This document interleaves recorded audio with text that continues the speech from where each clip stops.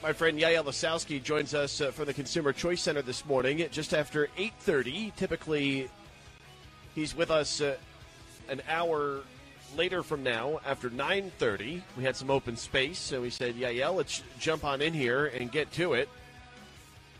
Enjoying the lovely countryside in Austria here this morning. Connecting with Yael on the other side of the world. Yael, it's great to have you back in. Good morning. Good morning, Joe. Thanks so much for having me on, and cheers to you from the country. Yeah, so tell me, you made it out. You left the city, and you made it out. Okay, you're all right? I mean, the family's okay? You're doing okay? Yeah, it wasn't a problem at all. We were able to pick up and leave. I just think after being cooped up in an apartment for over a month, you kind of want to get out and enjoy some time with the nature and the in-laws. Hey, why not? I think it's a good, fun time for everyone. So very happy to be here. Everybody was very happy to kind of get out of town and see a little bit of the nature. There's great animals out here, forest, trees. There's actually green grass outside. Man, I wish I knew that before. Tell me now, of course, in Austria, they have moved forward with the loosening of restrictions. They've opened up different shops and stores over the last 2 weeks. Have people been hesitant to get out, or have they been chomping at the bit to get out and about and try and get back to some type of normalcy in their lives? Yeah, it's actually interesting because I drove by a lot of very big industrial sites. There's a lot of milling that's out here, more like in the western part of North Carolina. And people were back at work. Some people were wearing masks. A few stores that we were able to visit on the way here as well, people were wearing masks, but there was still a good amount of people out. So I think people are ready to get out. There's still going to be a natural hesitancy. That might be something that we can criticize a lot of these governors for. The assumption that we're just all going to run into the shop as soon as we're allowed to is just false. It's just wrong. I think a lot of us are aware of the risks. We understand what's going on. We're going to take our own precautions. And just because the government makes a rule, again, it doesn't mean that we're going to have to follow it or go against it. So some things are moving. It's shaking. I think people are kind of waking up. We're awakening our beast, the economy, and that's all the better. So I hope the same for all of my compatriots across the U.S. Yeah, well, we are kind of in the holding pattern right now after the governor announces yesterday our stay-at-home order will extend until May 8th, and then if we hit certain benchmarks that we don't necessarily know what they are as far as the types of measures that they are looking at, only then will we open up slowly over the next 2, 3, 4, 6 weeks. So we're still very much in the thick of this, and I know a lot of people are growing tiresome, which is why we've seen a number of different demonstrations and protests here across North Carolina. We've got tens of thousands of people that belong to the Facebook group Reopen NC. They had 500 to 1,000 people up at the state capitol in Raleigh back on Tuesday. They'll be back this upcoming Tuesday. And we've seen different types of gatherings all across the country looking for some direction and wanting to get back to opening up business. Not business as usual, but as we have said, gradually opening things up while practicing some of the things that we have been doing for the last 4 or 5 weeks. And that actually, I guess it inspired the New York Times to wonder who is behind all of these, different types of protests and demonstrations. What's your take on that New York Times piece? I guess they're putting on their tinfoil hat, and they think there's some dark money behind this effort. Oh, yes. It's so nebulous. It's so nebulous that these people would go out into the streets to try to get their job back and to try to get back to work. This is just insane, Joe. When I clicked over to the New York Times website, and I saw this actually yesterday, I thought this is just yet another example of how journalism has led us astray. This is an article in which they're trying to examine, and you have to imagine the audience of the New York Times. This is high-minded elites on various coasts of the United States, and they want to figure out who are these people that are at these reopening protests and rallies around the country, and what kind of money is behind it, who is actually putting this together. So there's this investigative piece, and they try to click hack together websites, they scour the internet for YouTube clips, and they come up with connections to various former Tea Party groups, to various millionaires or billionaires in places like Wisconsin. All of it obviously very bogus, and I think very offensive. It's offensive because the people who are out protesting are not there because some billionaire pushed them onto the street with a sign. They're there because they believe in the message. They believe in actually getting back to work. They've lost their life or livelihood in many circumstances, and they want to get back to work.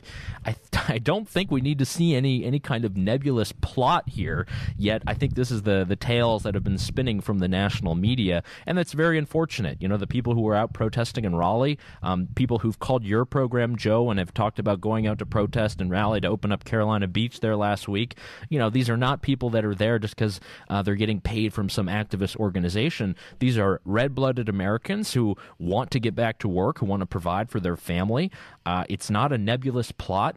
That might be what some people say, but I see it as just Americans who are ready and understand the risks of everything that's happening, and they want to get back to providing for their families. I say there's no fault there, and if our national media continues to tell us that, yet another reason to dump them and listen to more shows like Joe Catanacci.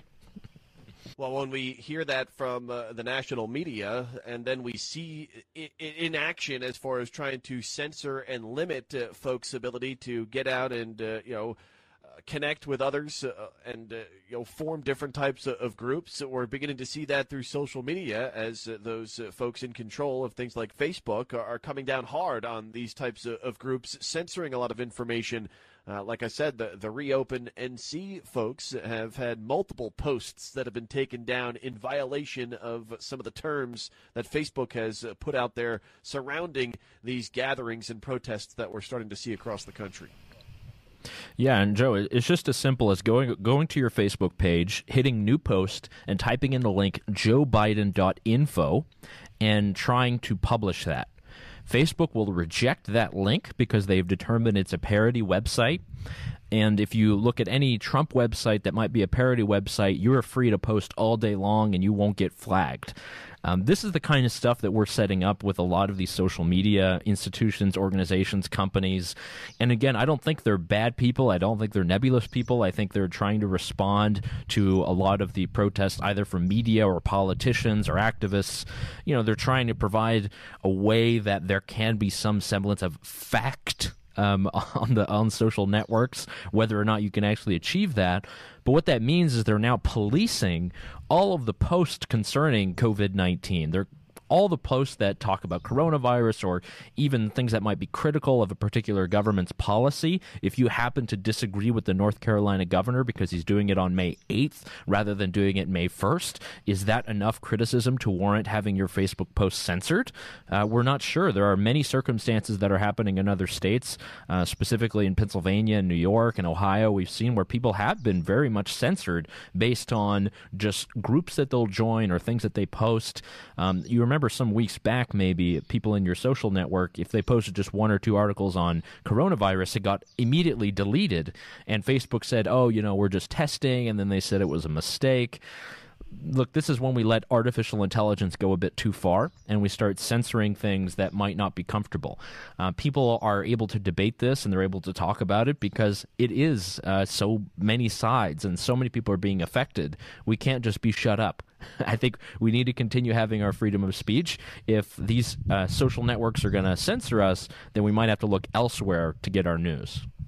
Well, and that's a very difficult thing. I mean, where do you go? I guess right here. This is the only spot. You tune in 3 hours a day, and then you leave. And I think that might be better for your mental state anyway. If you were just to get the great conversations that folks like Yael bring to the table on a weekly basis, and then go out and enjoy the rest of your life. The world does not have to revolve around the 24/7 news cycle or social media. Yeah. Very true, and I'm very much a slave to social media at times, Joe. So I'll admit to that. But when it comes to talk radio, I think it's one of the freest platforms out there. There's a reason that it is the subject of so much legislation, because this is a place where people are able to openly talk. People can call your program and ask questions and try to debate you if they want to, if they disagree. But that's amazing, and that's what we want. We don't want to be ruled by artificial intelligence machines that put your opinion in this box because it's not acceptable, or your opinion in that box. We don't want that, certainly with our national media, as I mentioned before, and we really don't want that with our social networks and AI. Yael Lisowski with the Consumer Choice Center with us here this morning. He hosts the Consumer Choice Radio Show, 10 o'clock Saturday mornings right here on the Big Talker FM. Yael, you've also written about and have published stories surrounding legal reform across our country on various occasions. And you feel that this pandemic that we are all dealing with could bring a whole new set of legal issues to the table, and maybe not rightfully so. Yeah, there's a great Wall Street Journal editorial from today about just the coming epidemic of lawsuits that are going to come after everything with this pandemic has passed.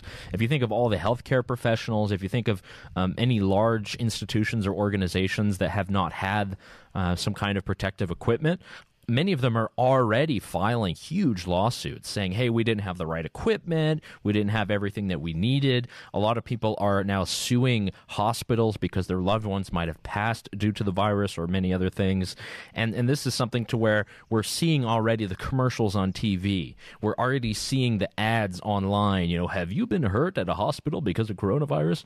And this is the kind of stuff that we've seen for a long time. And it's not just in things like vaping or pharmaceuticals. I mean, now it's just going to be with everything related to this virus and the impact and the effect. Did when you walked into CVS, did they offer you a mask? No? Well, seems like you can sue them for millions of dollars. That's what's very problematic, and we have seen this for the last number of years in the courts, that these kind of lawsuits kind of get brought up and thrown out there.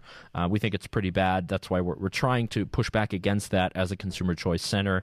And if you are going to be listening to the radio here, Big Talker, tomorrow at 10 a.m., you will hear the interview that we did with Jerry Buting, who is of Making a Murderer fame. He was one of the first attorneys for Stephen Avery. And we do talk about legal reform. We talk about science in the courtrooms and a lot of claims that are brought up against innocent people who might be in criminal cases, or companies or individuals in civil cases as well. So it's a great conversation, great debate, and thanks again to Big Talker for allowing us to host our program here on your station. No question, and I enjoy it each and every week. You bring such a enlightening perspective, and you bring a perspective that comes from, globally.